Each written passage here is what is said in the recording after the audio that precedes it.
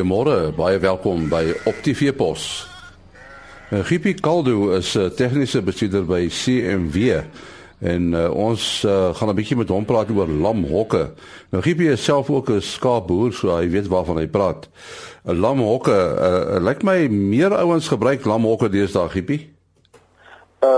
Ja, die manne het redelik oorgeskakel na lamhokke en daar's ongelooflik baie druk maar op die ekonomie van ons veeboerdery in die geheel.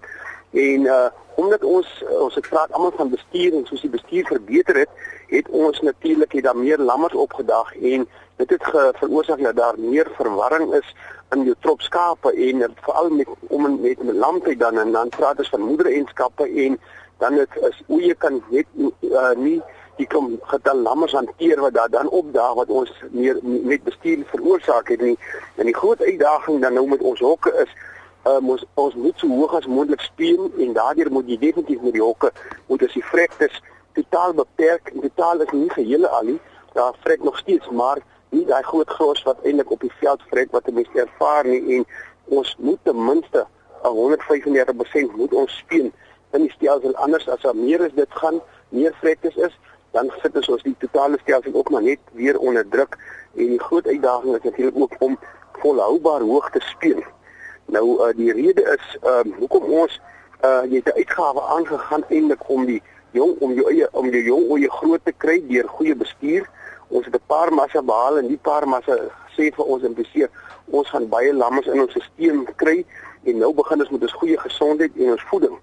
En dan gebeur dat die oeye begin lam en die meer lammers daar dan op waar ons dan die absoluut plan moet maak om hulle dan almal groot te maak.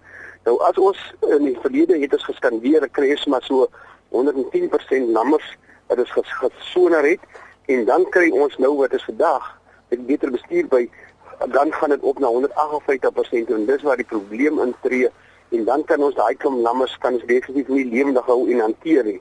En as jy 158% lammers gesoner het, dan beteken dit daar's omtrent 56% meerlinge waarvan 'n goeie 5% drielinge kan wees en dit maak 'n totale verwarring in ons boerdery en stoot die vrektes geheelik al op en vreet ook jou uitgawes wat jy aangegaan het op want ons kry dit nie omgesit dan weer in inkomste nie. Ook die positiewe gevolg eintlik van 'n lamhokstelsel is die vrektes moet eintlik dan ons nou tot die minimum beperk word. Nou is dit 'n probleem in groter boerdery eenhede, dis te veel oeye. Ons kan mos nie al die oeye in die hokke lam nie, maar wat dan gebeur? Die manne sit die oeye, die meerlinge sit ons dan in die hokke. En waar die manne nou kom ons sê hulle laparoskopiese inseminasie gedoen of gewone inseminasie gedoen of die 20% ramme bygesit soos wat ons daar ook al doen waar oeye gespons word, beteken dit dat daai oeye kan nou in een groep lam. Dit is maklik om te bestuur wat voeding betref, maar waar ons mense nou, waar ons kliënte nou die boere, daar sit hulle ramme 94 dae by, nou hoe gaan dit dan maak? Dit is eintlik 'n probleem. Nou moet ons daai oeye soner. Dan moet ons die oeye opdeel in groepe. Die groot fetus uithaal, die middelfetus uithaal en die kleintjies uithaal. Dit is weer 'n bestuursding om dan weer voeding te spaar. So dit is baie belangrik dat ons daai riglyn net moet vir ons reg kry. Anders gaan ons die skaap wat laaste lam te veel kos gee en hy gaan ons winsgewendheid opvreet en dan gaan ons nie genoeg kom ons sê dan gaan ons die uitgawe te hoog dan gaan wat dit aan betref.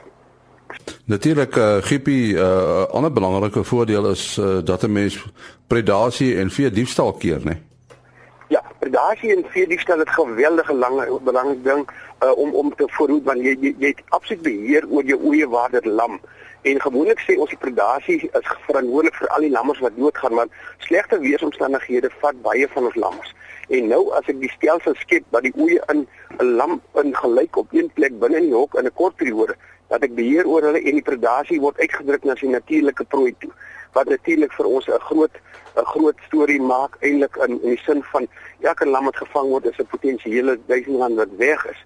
En as ek die in die lamstelsel sit, dan beteken ek het beheer oor hulle en dan moet hy sy natuurlike prooi gaan eet en dit beteken dat sy natuurlike prooi is 'n muis, 'n haas, 'n rot en dit sal sy paarmassa dan die jakkalsteef laat ligter word. Dit klink na 'n baie goeie jakkalstorie. Maar dit is die realiteit wat gebeur. Hy moet kleiner word sodat hy minder kleintjies kry en die oeye moet groter word sodat hulle meer kinders kry. So dit is dit is 'n baie belangrike ding wat ons nie die oog moet verloor nie. Nou Gippie, ons praat dus van lamhokke, maar hierdie hokke moet dan sekere vereistes voldoen, né? Ja, lamhokke moet ek het al oeye in ek lam in hokke vanaf 1987 was my eerste hok. Dit was hulle het eintlik baie treurig gelyk, maar ek het ook nie geweet wat my behoefte is. Toe het ek nou begin vir my hokkies maak en my hokke is in die omgewing vir hulle so 1.5 by 1.5 op 'n stadium was hulle 1.2 by 1.5 maar dit enige grootte. So en dan moet ons het ek in die begin geweldig gesukkel omdat ek nie 'n waterstelsel gehad het wat geloop het. Ek het met 'n waterpyp tydslang het ek water gegee. Dit het baie tyd geverg. So het ek nou vir my water installeer wat die water self druk en hy loop en hy drink in die vorm van 'n kookbottel. Het omgekeer, drink in 'n 2 liter bottel drink jy basies water. En dit maak dat die arbeid het baie verbeter. Water is belangrik in die hok want water is deel van melk. So ons moet sorg dat dit reg is. En dan wat my toe nog wat gewoonlik probleem was altyd is om die hokke droog en skoon en netjies te hou. En dit is belangrik met droog wees en droog gee sê vir ons hulle is gesond. Nat hokke, siek lammers en die siekte kom gewoonlik as hulle uitgaan en die uitgawe is klaar gemaak. So ons moet dus hokke baie netjies hê. Dit hoef nie als onder dak te wees nie. Myne is agter skuilings sommer riete geplant wat ek in staan gemaak het en 'n lam daar agter en ook gooi ook seile oor en ek gooi ook strooibale gebruik ons as skuilings dit wel baie positief opkom lammers te red. Hoe lank moet die lammers in die lamhok bly?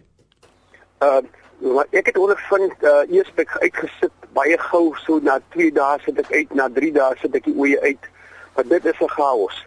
Nou het ek besluit my oeye bly 10 dae in die hokkie, die oeye goed gebind aan die lam. En die lammers weet wat aangaan. Hulle sê van hulle ma, ek kan sien die eiermoelikhede wat al ontwikkel het tot daai tyd. Die kan ek al uithaal en so dis maklik dan om te sê goed, die wat uitgaan is 100% reg. En natuurlik 'n lammetjie leer alles tot op dag 4. Kan 'n lammetjie alles waarneem wat hy moet later gaan doen en daar leer ek ook sommer sy kruipvoeding. Leer ek sy kruipvoedingsstelsel aan want hy pesel saam met sy ma in die kos. Hy neem waar die kleur van die waterbak, die kleur van die hokkie.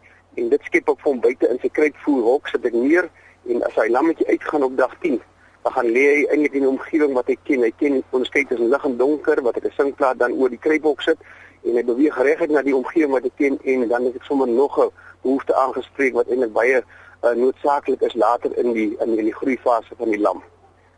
Ja, en die groot voordeel is soos jy gesê het vroeër is jou bestuur is baie beter, né? Jou bestuur is baie beter gemaklik. Jy kan absoluut jou voorkomende beplanning kan jy 100% doen want dis in jou kop is dit intensief. Maar eintlik omdat jou beplanning goed kan wees, is dit raak dit eintlik in jou kop weer ekstensief want ek weet presies wat eet 'n drieling ooi, tweeling ooi, eenling ooi, wat sy behoefte is en daarom word daai oeye ook aangepas. Vanaf 6 weke voor lam presies. Gee 'n ooi wat 'n drieling verwag kry, begin dan op die veld met 'n 300 gram byvoeding ekstra. Sy lamokransien soos ek dit nou noem en dan 'n tweeling ooi kry 200 gram en 'n eenling ooi kry 150 gram verskillende rantsoene so 'n spaar reeds voeding daar. So jy beheer oor jou stelsel en dan is die ooi in jou hok en elke week verhoog jy die kos met 50 gram. Sodat as hy in die hok kom dan basies 6 weke later dan is hy aangepas, die pens is aangepas, die mikroorganismes is aangepas en jy sukkel glad nie met oeye wat maagwerk en daai tipe van dinge. So dis dit wat intensief klink is eintlik baie ekstensief geword en is arbeid kan ons mos versprei.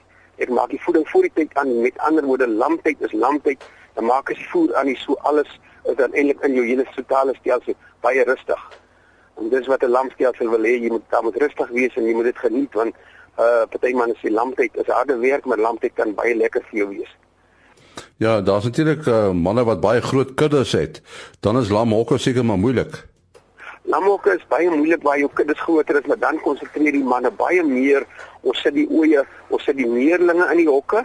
Ons sit die eenlinge lam buite in die kampe. Dit wil sê ons kan met 'n bakkie omry, ons kan met 'n perd om hulle werk en probleme as daar is inbring, maar waar die meerlinge gee gewoonlik vir ons die moeilikheid. Nou as ons, soos wat ek net genoem het, ons het 158% lammers in die pens, het ons gesonder. Dan beteken dit daar is 56% meerlinge waarvan 5% drielinge is. Die drielinge hulle lê dood. Die oeye het nie beheer oor die klomp lammers nie en dit beteken nou sit ek hulle in die hok net die meerlinge en dan kan ek byvoorbeeld soos die drielinge kan ek baie beter bestuur en hulle kan almal lewendig bly. Dit is baie keer raadsaam om die enkeling jong oeye, ook van hulle ook in die hokke te lam, want die oeye te enkeling het in 'n lam saam, dan kan ek 'n drieling lammetjie vat van 'n drieling ooi, dan vat ek hom na die enkeling as die ooi besig is om te lam, dan help ek daai ooi lam en dan smeer ek dies oor daai lammetjie, oor die nuwe een lammetjie wat aankom van die drieling ooi en dan laat ek hom lekker dik drink en dan daai jong ooitjies verstaan nog nie so lekker wat aangaan nie en dan vat sy daai lammetjie en sien sy ja, ek het regtig 2 lammers en sy is tevrede. So sit daal jy die druk van jou lamstelsel af en jy speen meer lammers en swaarder lammers ook dan as gevolg daarvan.